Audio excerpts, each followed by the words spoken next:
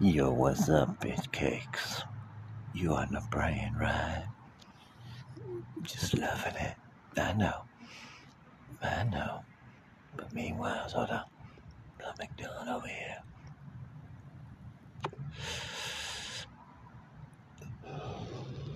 Yeah. Meanwhile, we gotta play some corn. You getting got corned out. And more. Stay tuned, bitches.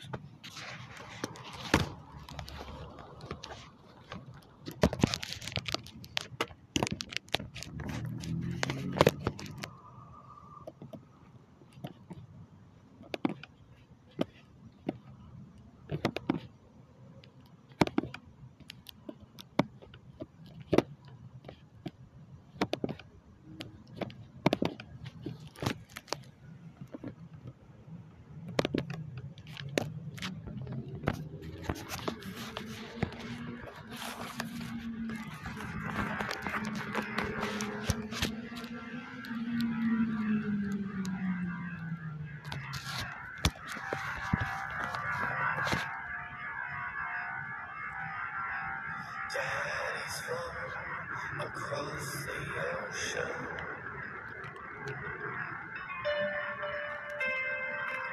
leaving just a memory.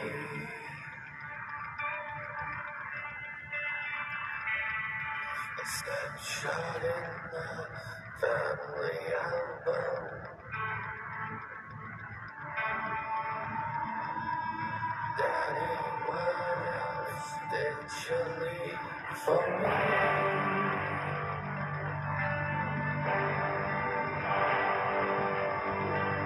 Daddy, what you leave behind for me?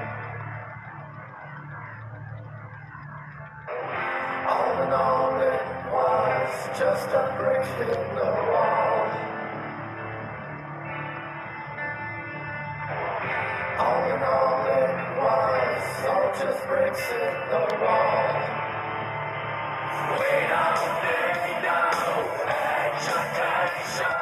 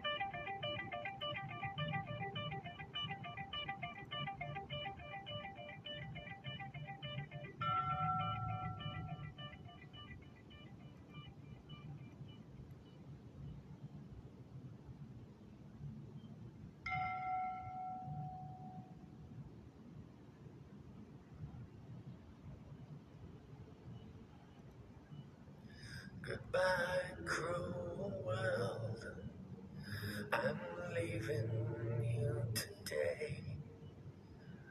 Goodbye, goodbye, goodbye.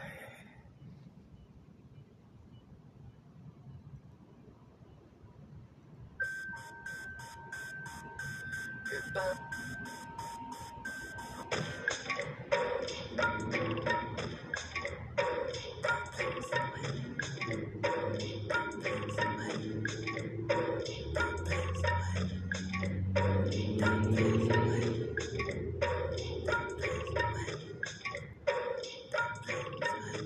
Lost.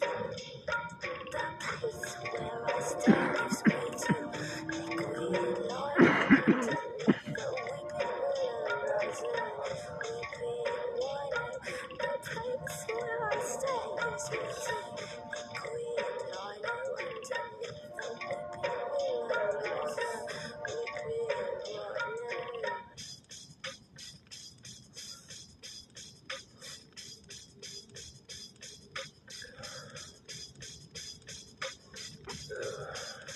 Don't want to crowd, search for the spaces, and turn around, time's gone, take paces, build up ahead, come make it tables.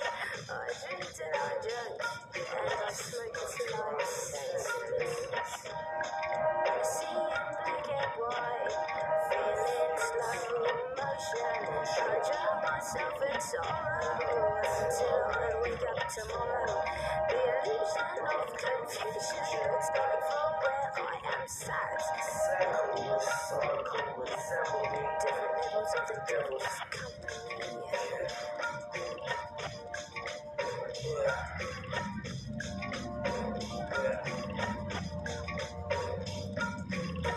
Lead us out to sight, take us so quietly to the cage through the bars. You see scars, results of my rage. The place where I stand gives way to the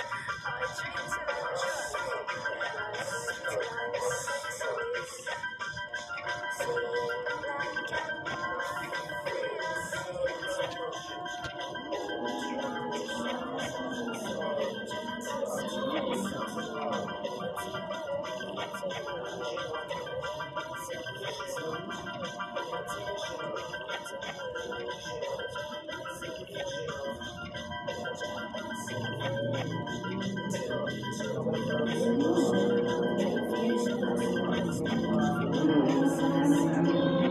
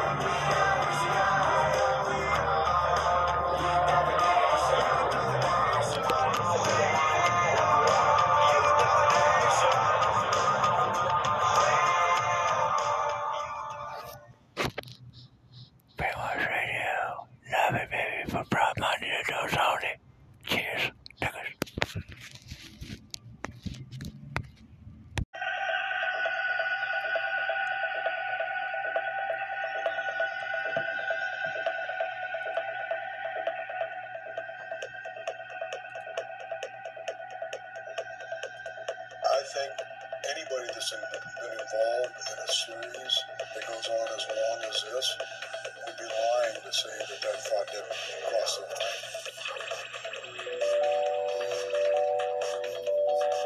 But the next bodies would appear not in the hills of Los Angeles, but 1,200 miles north, in the quiet bayside community of Bellingham, Washington. A double murder of students Karen Mandic and Diane Wilder. They were roommates, they were both schoolmates at Western Washington University.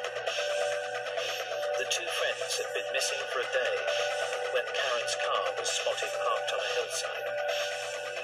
We approached the vehicle and could see the two bodies in the hatchback of the vehicle.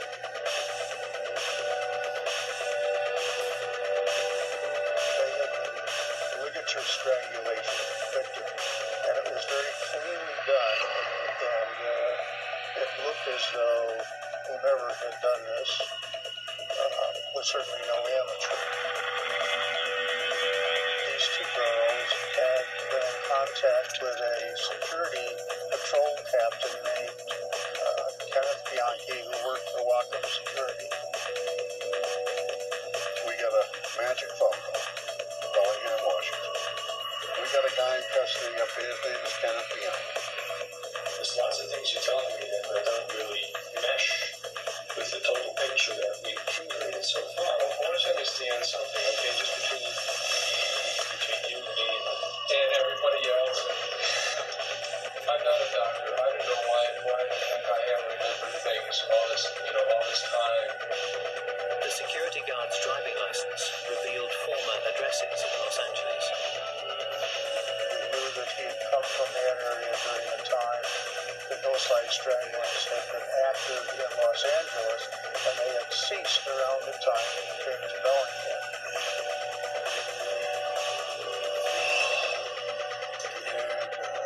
address in Glendale on Garfield was next door to Christina Wentworth, right across the street from Cindy Hudson's address. And we never had that connection before. At that time, there was no doubt in my mind. We had a viable suspect. However, those that knew Kenneth Bianchi were certain an innocent man was in custody. My first recollection of hearing about it was when Ken had been arrested. In discussing it with fellow workers, no one really believed that it was true. I found him very charming. It doesn't bother you as well, does it? Can I have a cigarette, please? He was a nice person. No, thank you, John. And it was just a shock that no one really believed that it could be true, that they would figure out in a couple of days that they had the wrong guy. But was it possible that both the wrong guy and the right guy inhabited the same body? Something extraordinary was about to happen. What did you know? Billy? Apparently hypnotized, Bianchi began to bring forth several completely separate identities.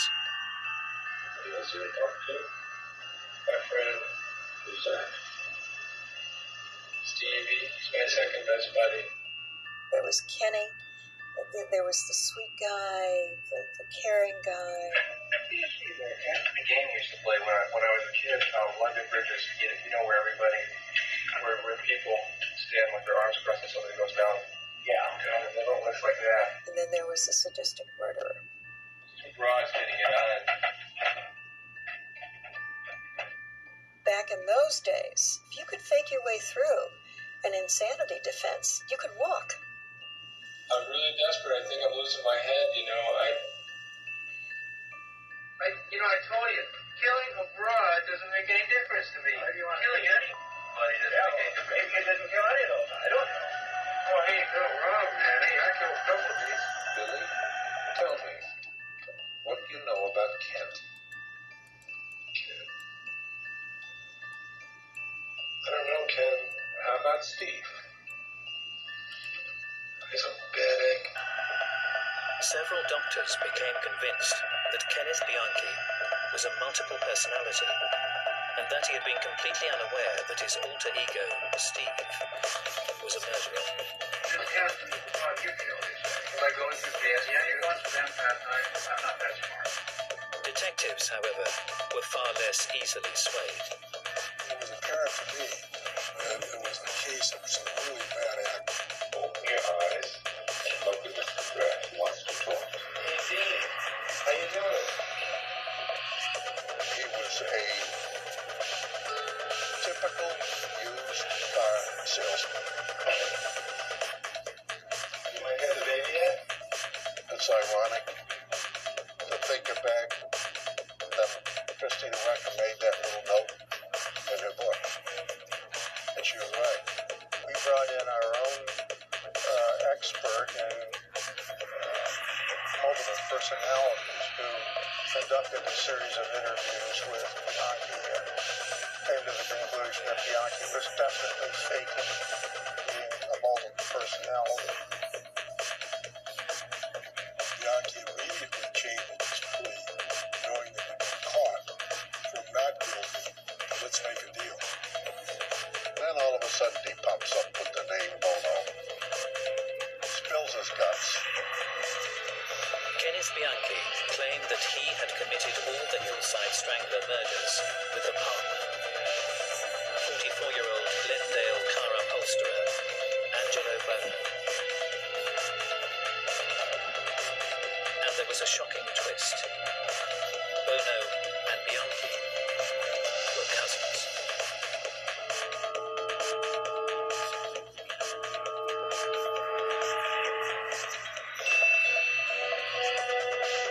In 1979, after being caught for a double murder in Washington State, Kenneth Bianchi had revealed that he had committed the infamous Hillside Strangler murders with another man, Los Angeles car upholsterer Angelo Bono.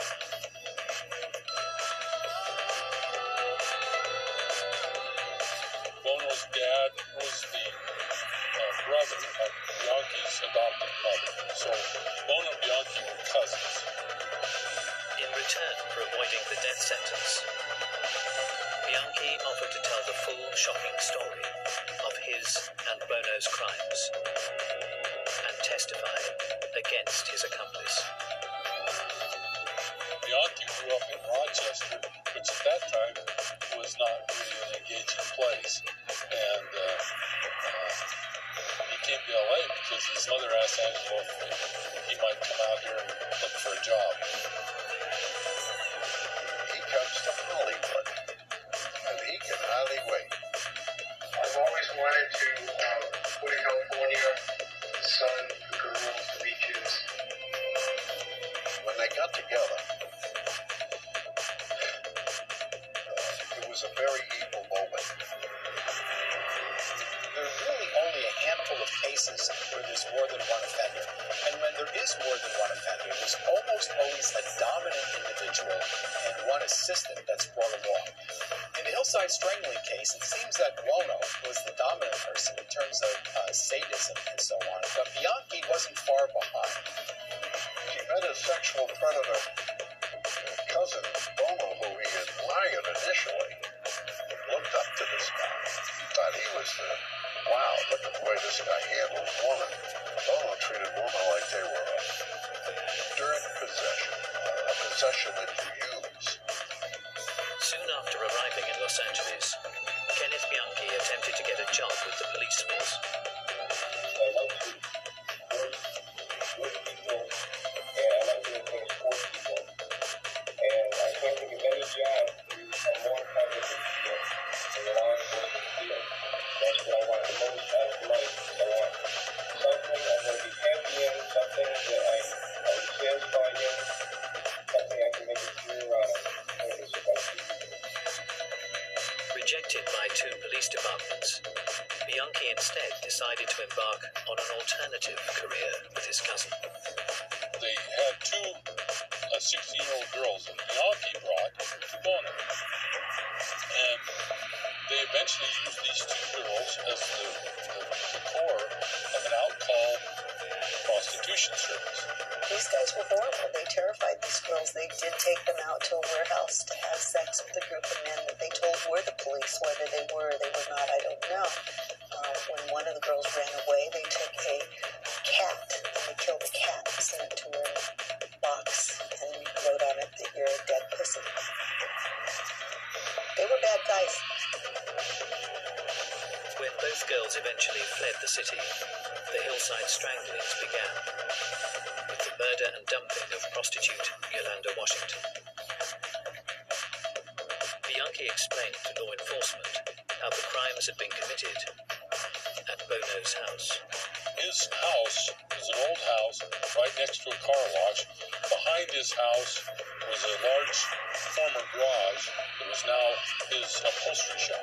They took all but Yolanda Washington to that house, Place them in a certain chair, and would eventually strip them of all their clothing. Whatever one, and not all the time, both of them would sexually assault them. And then they would strangle them with a ligature. took everything on the body of any identification, clothing, or anything, put it in a trash bag, and then just put it in a dumpster nearby. They would then haul the body out into the car area in front of the shop and put the body in the trunk. And they'd drive the car. In each case, they drove to a different area and dumped the body. Using fake police badges and ID, the 2 cousins would prowl Hollywood looking for victims. Bianchi's description of their abduction of aspiring actress Jane King offers a chilling insight into their ruthlessness.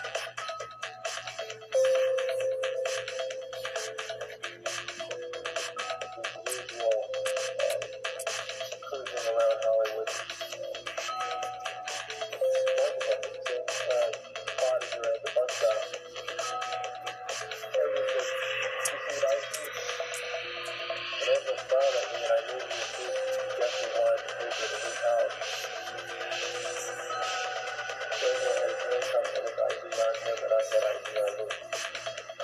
ID wasn't made when we got to Angel's house. We stopped in the driveway, and he grabbed her one arm. I saw him do that, and I grabbed her other arm. And he said, "What's going on? What are you doing?" She's getting scared. She just, "Oh, let me go. Don't hurt me." Very, very scared. He then put the handcuffs on her with his hands behind her back. After taking her into the house, Bono and Bianchi took it in turns to rape their captive. And now what? Now we're gonna do her in. You want to do it? You want me to do it?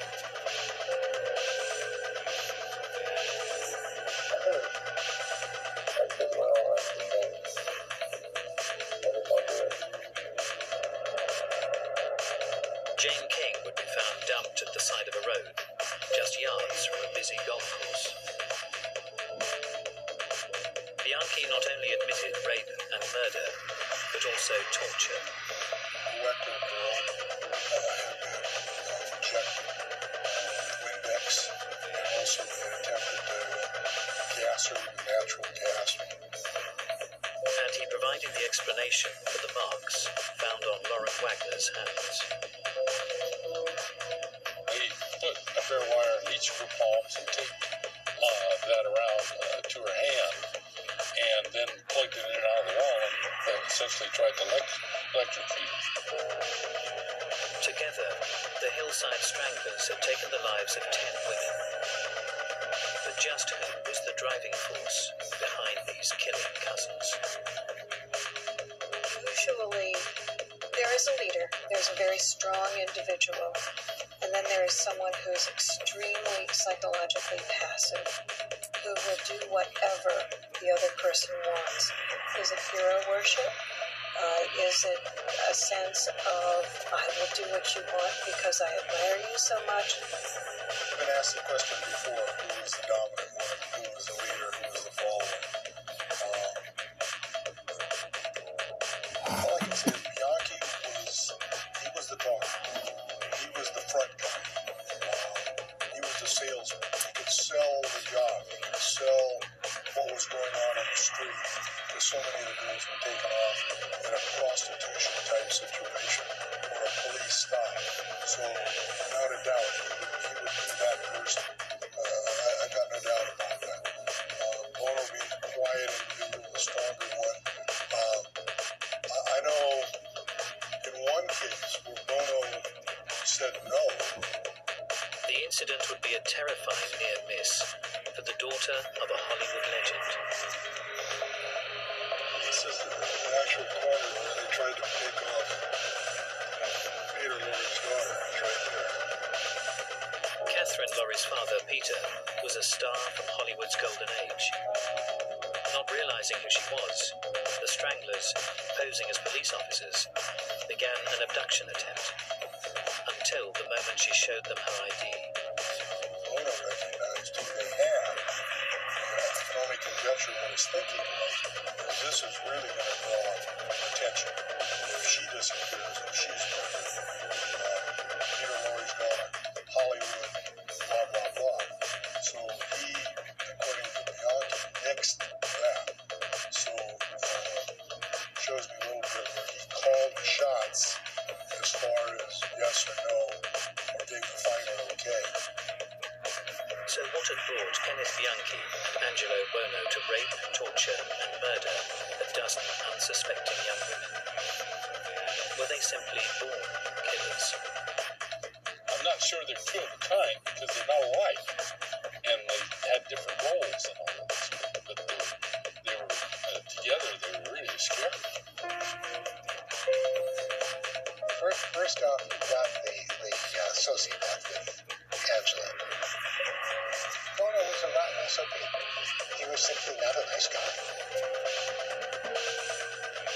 Bono was just a sexual pervert with sadistic tendencies who let them go beyond any bounds at all. Sexual sadism is an arousal pattern that's deviant. Most rapists rape when they're in a committed relationship. have sex.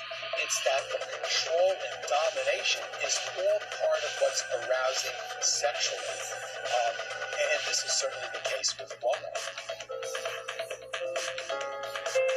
Bianchi, I really think that it would be his urge to kill probably predominates on him, and it would be very hard for him to live without having that dark urge. You start with a kid who has no bonding. And that's a huge issue. And that's external. That's not internal. If a killer was formed, or if an individual who could act without the same conscience that we have, I think that's where it occurred. With Bianchi, there appears to have been that sense of I have to kill. He killed a lot of people in a very short period of time. And killed them with his compatriots' help in vicious ways, and didn't even stop when he moved his geography. So we stand with the fact that he was the individual who appears to have been born to kill. I think there's a good chance Bianchi would have killed if he would not have met up with Bono. I just think that's his personality.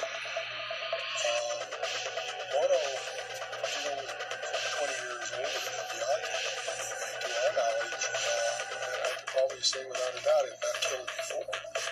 He'd been a criminal. He'd committed various crimes, but he had not killed. So, conjecture would be that maybe he never would have. That Bianchi would not have drifted out here and teamed up with him. Bianchi's testimony, backed up by meticulous police work, led to the conviction of Angelo Bono on 9 counts of murder. Both cousins would escape the death penalty, but both would be locked up for life. Bono in California, Bianchi in Walla Walla, Washington. The unfortunate thing you have to do in a lot of murder cases, you have to make a deal with one dirtbag for another dirtbag. That's something that I have to live with all my life.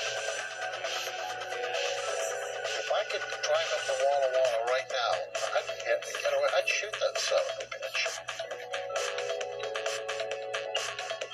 It's a very shady crowd that hangs out in Hollywood.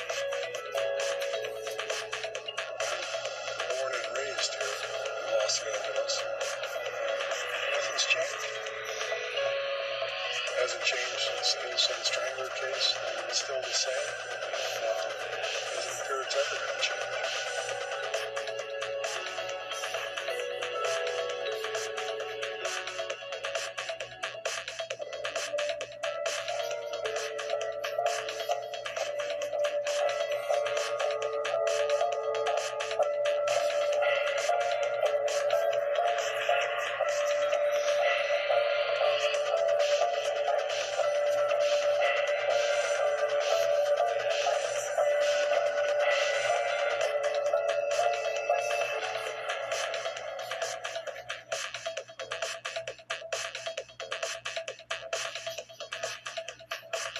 First song I ever made felt like it was something special. That's the one when I knew my life was getting changed because I put my heart into this shit. You feel me? In my head, I was like, I'm famous. Oh, once I made that song, I'm like, I'm famous. It's me. It's over.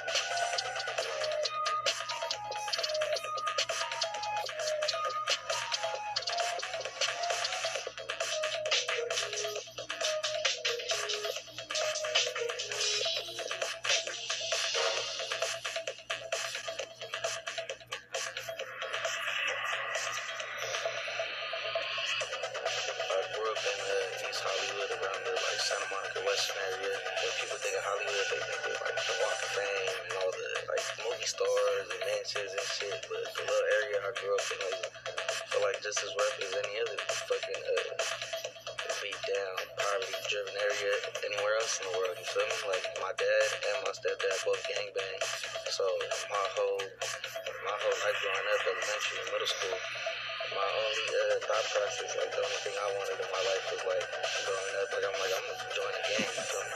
Being in a 2-bedroom apartment with 10 people, it's a lot of arguing going on.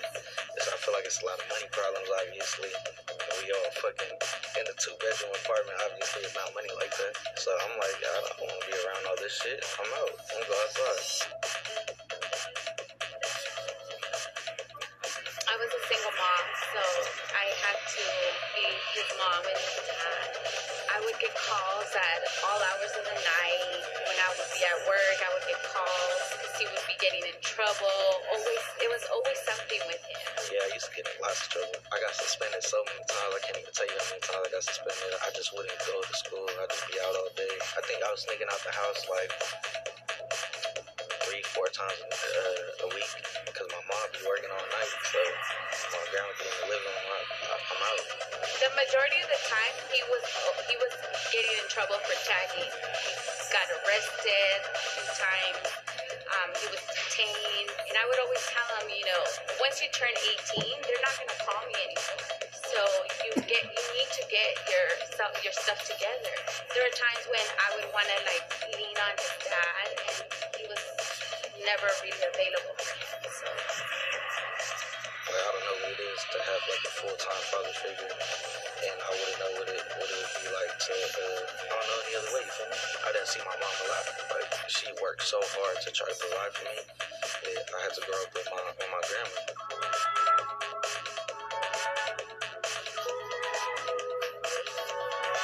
Cuando tenía como 12 años, agarraba su patineta y se iba. Y yo le decía que iba a ir a comprar, pero nada más para vigilar dónde estaba él. So my grandma used to always kick it outside the apartment and watch towards the street. So when I sneak out the balcony, I come around the building this way, through this little way. I come out through here, and I used to put my foot right here and jump over, and I was out to the streets, man. I wouldn't be home till 10, 11 at night. I came home one time, there's some people out here waiting for me, jumped my ass, all types of shit, man. It was some people I ain't fuck with because of graffiti, man. People crossing each other's names out and shit. So I'm coming home from school, and I get here, I already know what time it is. So I walk up, I'm like, oh man, I know what time it is right now. He like, what's up? I'm like, what's up? Oh. I get packed out right here. And then I got up quick, and I'm like, damn, I hope my grandma ain't see that shit, because my grandma always outside, man. Always fucking outside watching.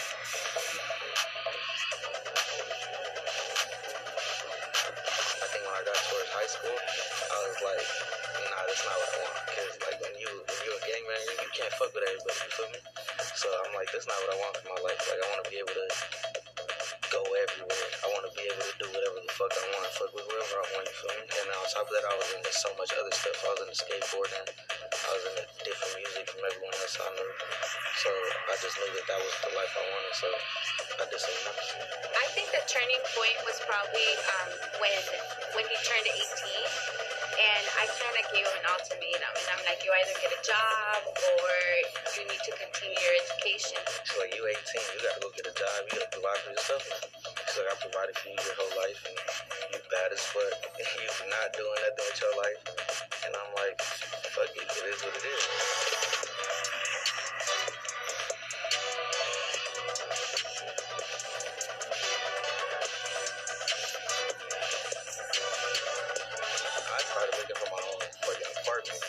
So that's how I came across my first apartment where I made Musty at. So that's where history was created right there. The whole vibe of there. So I'm just feeling myself, and the whole vibe I had of myself, that's where Musty came from. After the Musty song he made, I think that's when something clicked in his head.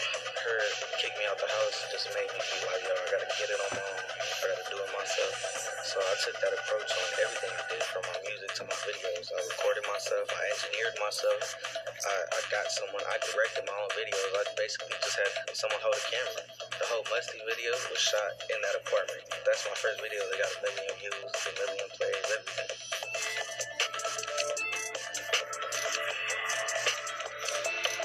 Like the world famous Hollywood swap meet right here. This is the exact swap meet where Justin Bieber was at, where the MSs came up to him and they was like, Justin Bieber, you in the hood. This is 2 blocks from my grandma's house, so I spent a lot of my time right here, a lot of my time. I did a piece of the Heavy video right here, and this was a Sears. It's like a famous Sears building. This shit been abandoned for so many years. I did a big piece of the heavy video inside there, and I did it on the street right here. They swapped me, man. I had to come every day. Every day I had to come in here. It was open, like, look, they closed down a big piece of it, but it was open. The whole shit was open. I had to come here and get a new Pro Club every day. So that's where my relationship with Pro Club came from. Because every day, like, if you was a kid over here, you for sure had to come get a fresh black tea, fresh white tea every morning before school. I grew up listening to DMX and 20, so I think that's where I got a lot of my style from, like the East Coast. So that's why when you see more puffy jackets and North Faces and all that, because I grew up watching my beat videos and all that shit. So I take that away from them, from the whole East Coast. I used to love their whole swag. This is my big uncle's room right here. They added this little lock shit right here, because I come through with a knife. And I open the whole door, sneak in that bitch, and steal all his CDs. Man, this is everything I grew up listening to. Scarface, Jadakiss, Method Man, DJ Quick, Exhibit, Ice Cube, Fat Joe, Snoop, Tupac, of course, come on. 3 6. I just go through everything, just soaking up game. I didn't know who anyone was. My girl got a Nas quote right here. She got a Nas quote tatted on her right here, so they love Nas, so I think it was only right I named my son Sincere. We named him after Nas and Bella. Being a father, I think it made the biggest change on my life. Right when my son was about to be born is when I feel like I was in a group, and that's when the whole group broke up. Because I was like, I almost felt like the group depended on me, because I am like such a big creative, and I played such a big role. But when my son was about to be born, I said, this is the role I gotta play now, the father role. I can't have other people try to depend on me, and I can't be trying to look out for everyone. I really gotta focus on my son. So him being born just changed my whole way of thinking. It made me want to think smarter and work harder. It's amazing to see what he said. I always encourage him because he didn't have that father figure. So when I see the things that he does for his son and the way that the quality time that he spends with his son, it's amazing. It makes me feel so proud that he's breaking the cycle. It's always been so important for me, for him to be there, and so it's amazing. My grandson's amazing. He's so cute. He's so adorable. I love him so much. Wow. Sunset Money Schools. Bringing my mom and my grandma to the restaurant was like one of the biggest heartwarming feelings that I think I've ever experienced. You feel me? I didn't know that my mom didn't tell my grandma that I was opening a restaurant. So when I was walking upstairs, I told my grandma, I was like, you know, the restaurant is right? She's like, yeah, it's in my East Coast spot. I was like, no, it's my restaurant. She was like, what the fuck? She was like, why the fuck you ain't tell me? Seeing my mom cry from me doing such positive things is such a big difference from growing up and me making her cry so much from all the negative shit I ever did. So watching her cry and speak so highly of me and her just looking at her so proud, I think that's one of the best feelings in the world. Rapping and getting money, rapping is just getting my foot in the door to really do everything I want to do. I'm a businessman, and one of the main things I always want to do was invest in stuff. This is my first real investment. She's one of the biggest helps. Like, she run my merch. She run my whole merch company. So she do all the like legwork for me. Without her, I don't think I would be able to do it. I'd be too stressed out. So she take a lot off my hands. And she's like one of the biggest helps. And since she is running my merch, we get to hang out so much and spend so much time and just conversate. She's like one of the biggest persons that she's. This channel is part of the History Hits Network.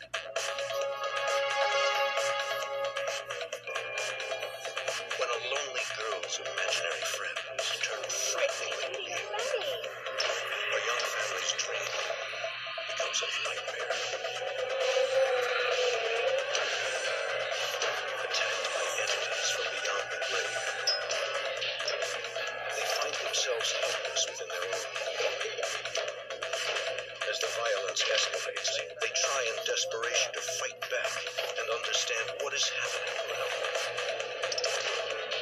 Their search for answers leads to a scientist who studies the paranormal and immediately claims to see the dead.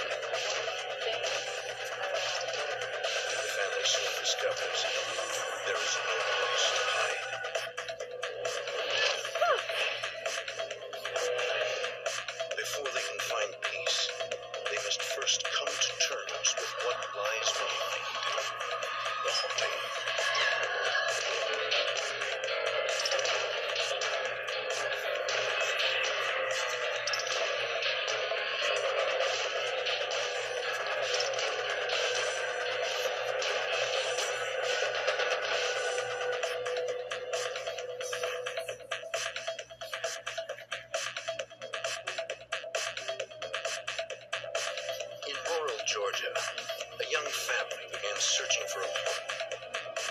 They were just starting out and needed something affordable where it was safe and peaceful. Somewhere they could raise children and not worry about crime. After a year of searching, Andy and Lisa Wyrick found the perfect place. A brick ranch with a spacious yard. Previous owners had walked off and left it.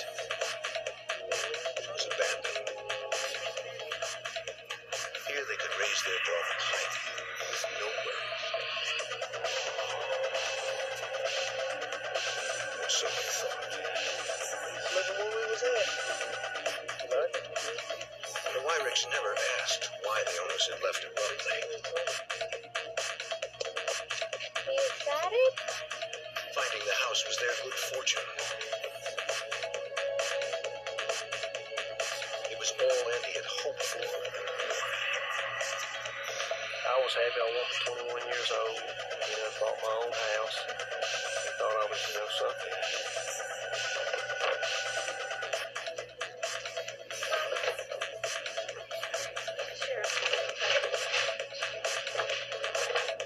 The Wyricks moved in and began turning the house into a home. We were just trying to make do with what we had, and we did. We was happy as anybody could be.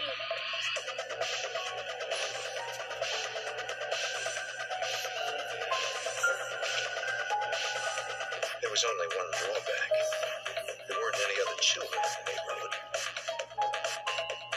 But Heidi didn't seem to mind. She loved it. The yard was big, and I didn't ever seem to have to worry about her.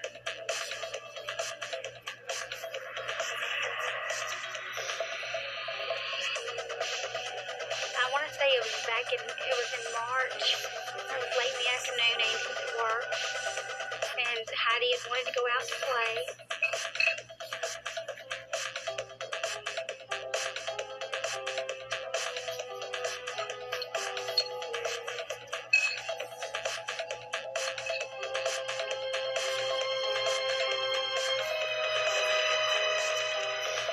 Are you having a tea party? How does I join? My name is Hester. What is your name? Heidi? How old are you? Heidi, would you like to go to swing on my swing?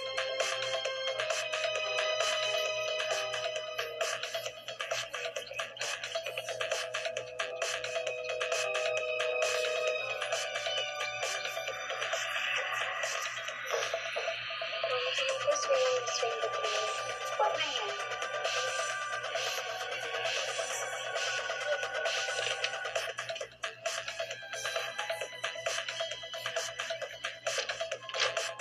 No, we don't play with people that we don't know. Talk to anyone or play with anyone. You sit right here. We'll call your dad. First thing that comes to mind is somebody wants to kidnap her. Get to be any parent's first reaction. Just like speak to Andy. Andy, it's your wife. Hello. Andy, can you please come home? What's the matter? Patty said there was a man outside. A man? He wants her to come outside and play. You keep her inside and don't let her go out. Keep all the doors locked. And I'll be just as fast as I can get you. Okay, we don't play with people that we don't know. We don't talk to anyone or play with anyone ever.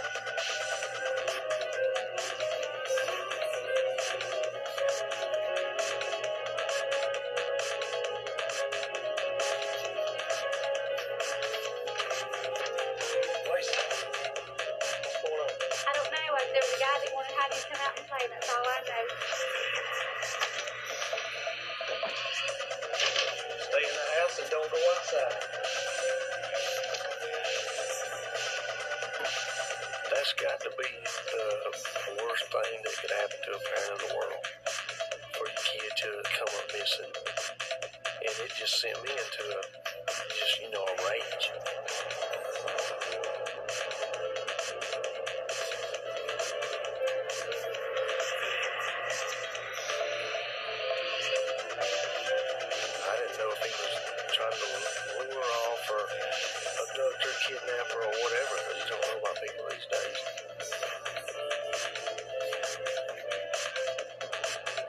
talk face to face with anybody.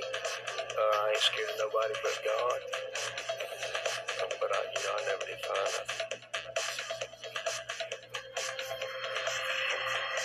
As the weeks passed, Heidi mentioned the man several more times. Hello, Herb. His name was Mr. Gordy, she told her parents. He often came by to see her and play.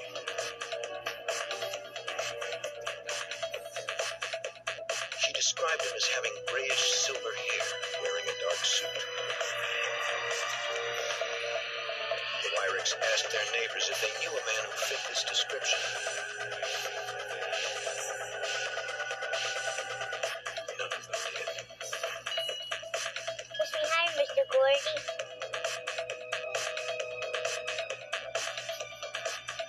Even higher. After she had talked about this guy, I kind of kept my eye on her a lot more than I normally would have.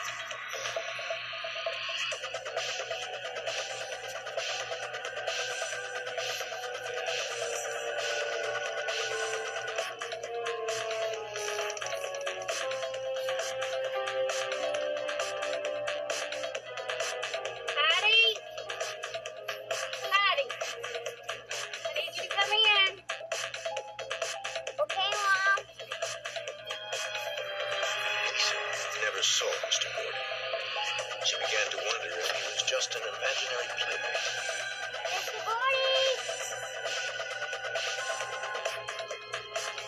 She'd tell me the next morning Mr. Gordy had came while she was in bed and talked to her. Sit on the bed and talk to her. I got to see Mr. Gordy today, Mama. Mr. Gordy seemed to be everywhere and nowhere. She talked about him constantly.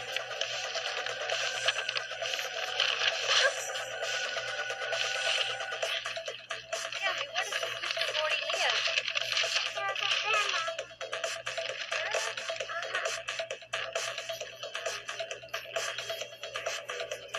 I thought Mr. Gordy was make-believe. A lot of kids imagine things when they don't have anyone to play with. So I just thought it was something made up. Patty, your lunch is ready. Lisa humored her daughter, but it seemed as if Mr. Gordy was becoming a big part of Heidi's life. This right here is one of my 18 audiobooks that I own. It made 82 sales last month on Audible. It's called Learn Spanish for Kids, and I don't even speak Spanish, okay? I wrote you in No, I only think Mr. Gordy. I mean, I didn't see any harm in having an imaginary friend, especially when she didn't have someone.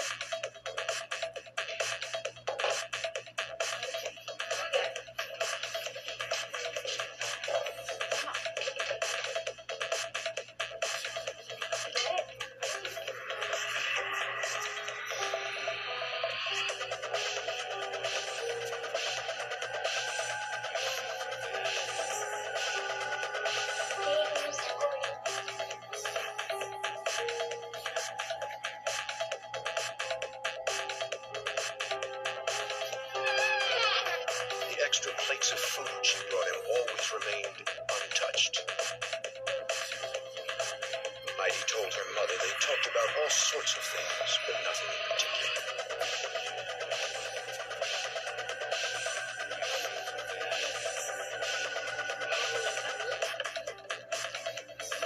Lisa grew concerned that Heidi was spending too much time by herself.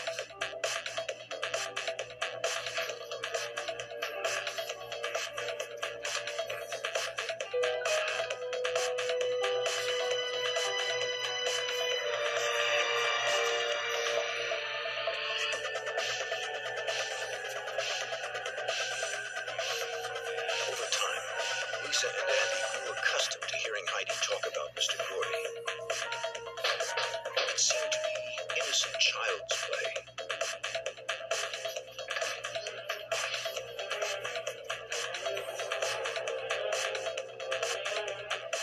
But he's good.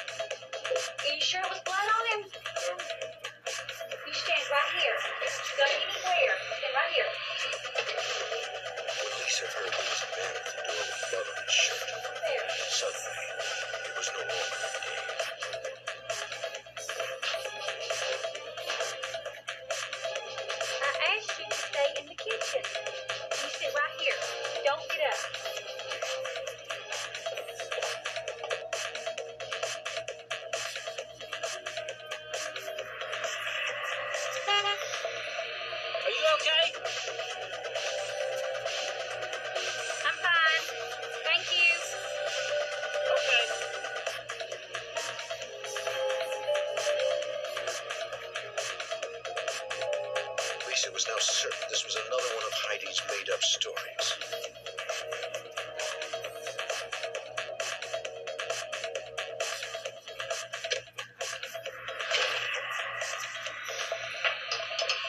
Heidi, there was no one at the door. There was no one outside.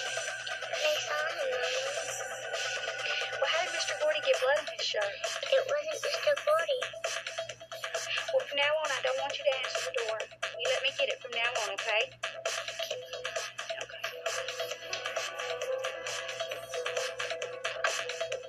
As the line between the imaginary and the real blurred, mother and daughter grew more isolated from each other. I felt stupid, looking for something that I thought really didn't even exist. Something that was made up. So I kind of just played it off when she would talk about him, and I'd just laugh with her and just agree with whatever she had to say. Gordy! Mr. Gordy!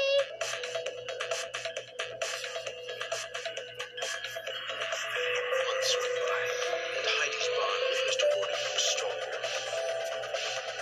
Lisa and Andy believed Mr. Gordy and Con were the same man. Someone she had created in her mind.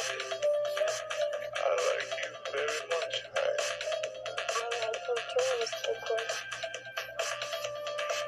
She talked about Mr. Gordy, I would say almost every day. Everything with Mr. Gordy this, Mr. Gordy that. I play with Mr. Gordy today.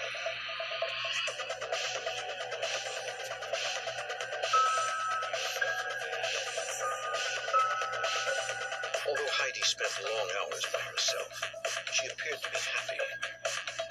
Her parents laid their concerns to rest.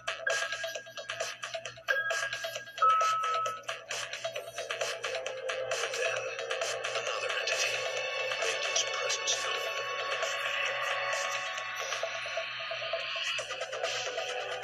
When Lisa and Andy Wyrick moved to their new home in rural Georgia, their daughter Heidi talked of having a friend named Mr. Gordy.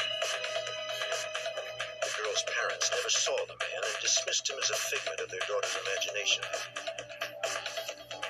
Yes, have you missed me?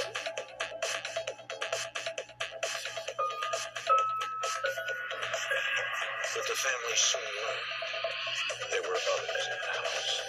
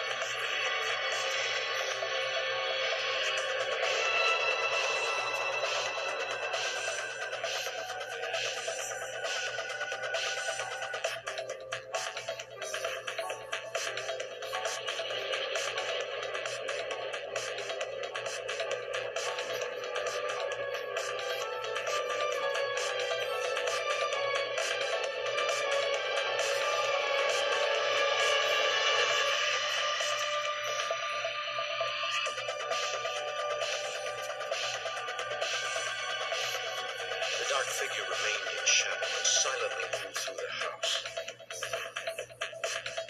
No matter what her father said, Heidi no longer felt safe.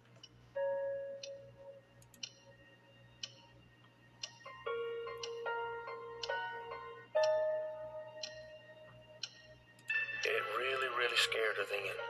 I mean, she slept with us for probably 2 weeks after that, and then she slept with a light on for a long time.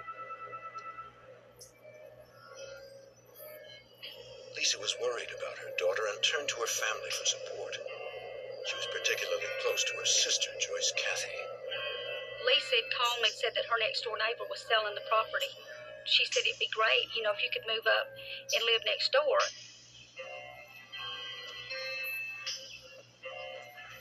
As she was moving in, Joyce noticed Heidi playing in the yard. Mr. Gordy! She heard her niece speaking to someone. Lisa, who is that Heidi's talking to? Oh, it's Mr. Gordy. She talks to him all the time, her imaginary friend. Mr. Gordy?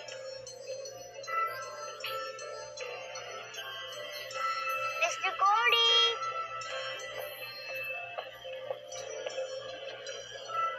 Joyce found it disturbing that Mr. Gordy was Heidi's constant companion.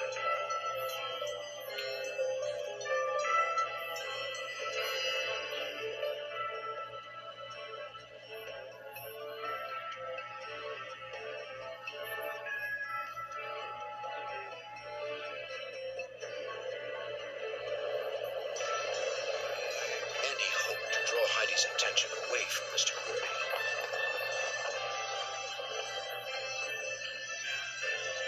He brought home a new pet.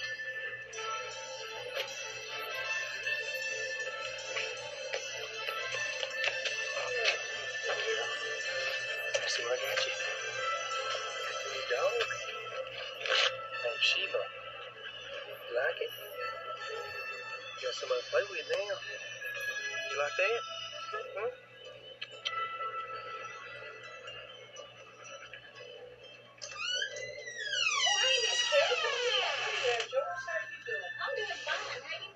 Joyce had bought the property from Miss Kelly, whose family had lived there since the early 1900s. Once Joyce was settled in, Miss Kelly stopped by for a visit. This is a warranty deed to the place. I thought maybe you might want to have it. Just don't mind them all. Okay. So how you like living in Valley? Pretty good. It's not home, though. All I know is never like home.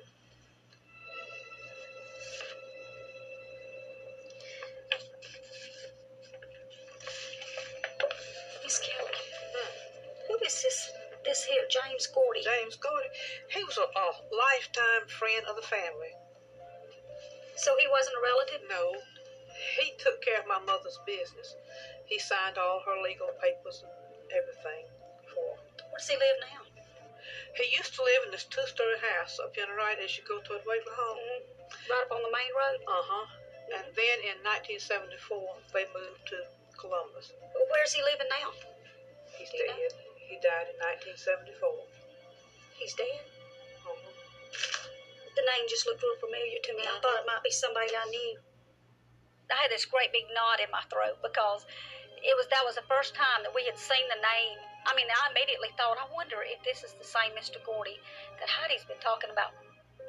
Miss Kelly said James Gordy had gray hair and always wore a dark suit, just like the Mr. Gordy Heidi described.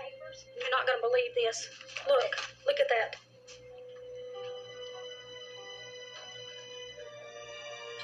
Gordy. Can that be Heidi's Mr. Gordy? I don't know. It could be. I asked her if she knew him, and she said she did, and that he was a friend of the family. And he was the executor of her mother's will. But Lisa, he's been dead for years. Dead? Back in the early 70s. The coincidence was unnerving, but Lisa refused to believe that this was the same Mr. Gordy who kept her daughter company.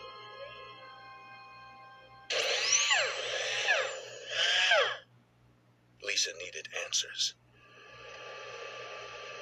She went to the library to learn everything she could about James Gordy. Looked it up on microfiche to see when he had died, and saw where he was buried. Then looked up the deeds to the property, and there was his name, and his name was on several things. He was the caretaker of the people that had lived there. That's it.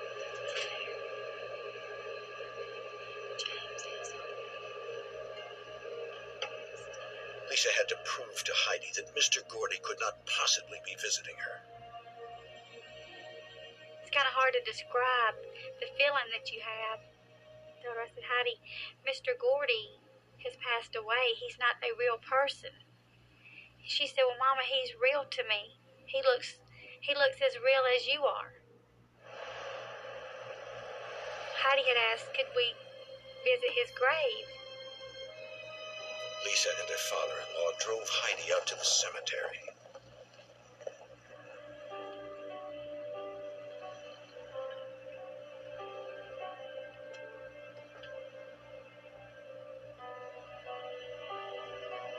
Wait a minute, Heidi. Heidi, wait. She ran as if she knew exactly where she was going. It was the final resting place of James Gordy. Mama, look, Mr. Gordy. So when we pulled up, Heidi automatically said, "That's Mr. Gordy's grave." And she went right to it. Out of, I don't even know how many, hundreds of them, she went right to it. She knew right where he was buried. The incident posed a disturbing question. How could Heidi have known which grave was his when she... Get $6,895 from this government program.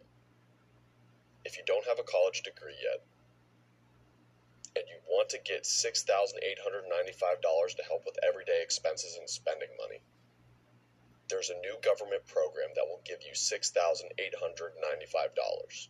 You can use the money however you want. She couldn't even read his name. Grandfather, can you read that to me? It says James S. Gordy. He was born in 1888. He died in 1974. He's been dead for a long time now. Lisa found it hard to accept that her daughter's playmate was dead. But now there seemed to be proof.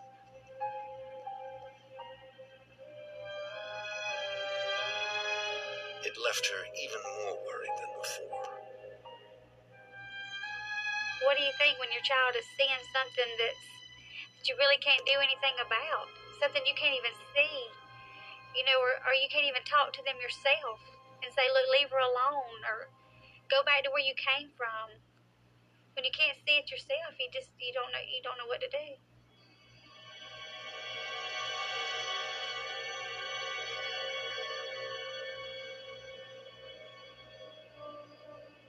In times of crisis, Lisa relied on her close-knit family. Did you ever finish? Her niece, Kelly Brown, came by for a visit.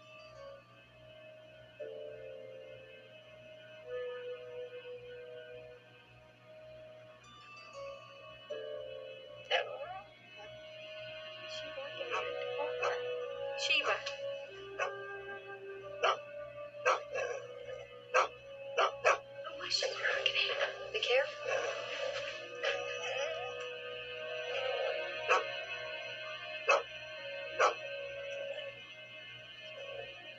There's nothing there. The dog just started barking and just going crazy and just snarling, and his hair was standing up, and he was looking into the kitchen and growling, showing all teeth, but we didn't see anything. There was nothing there.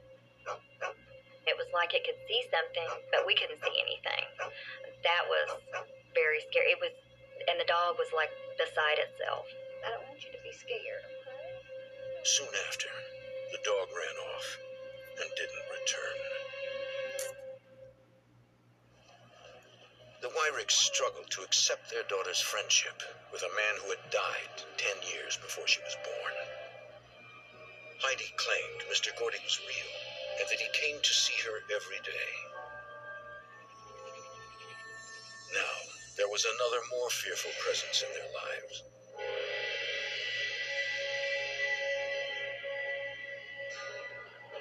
Lisa was determined to make sense of what was happening. She called Miss Kelly, whose family had lived next door for more than 80 years, for help. Lisa asked her if there had ever been any unexplained activity on the property. Miss Kelly said no. Miss Kelly's got some old pictures of her family she'd like for you to look at and see if you recognize anyone. Take your time.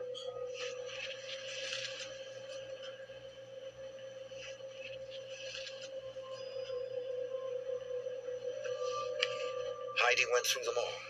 When she came to an old, yellowed snapshot of 5 people, she recognized someone.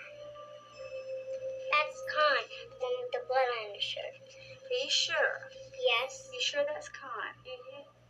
It was Con, the man who had appeared on their doorstep in a bloody T-shirt, his hand in a bandage. Which one did you say was Con? Lisa. That's him, but his name is Lon.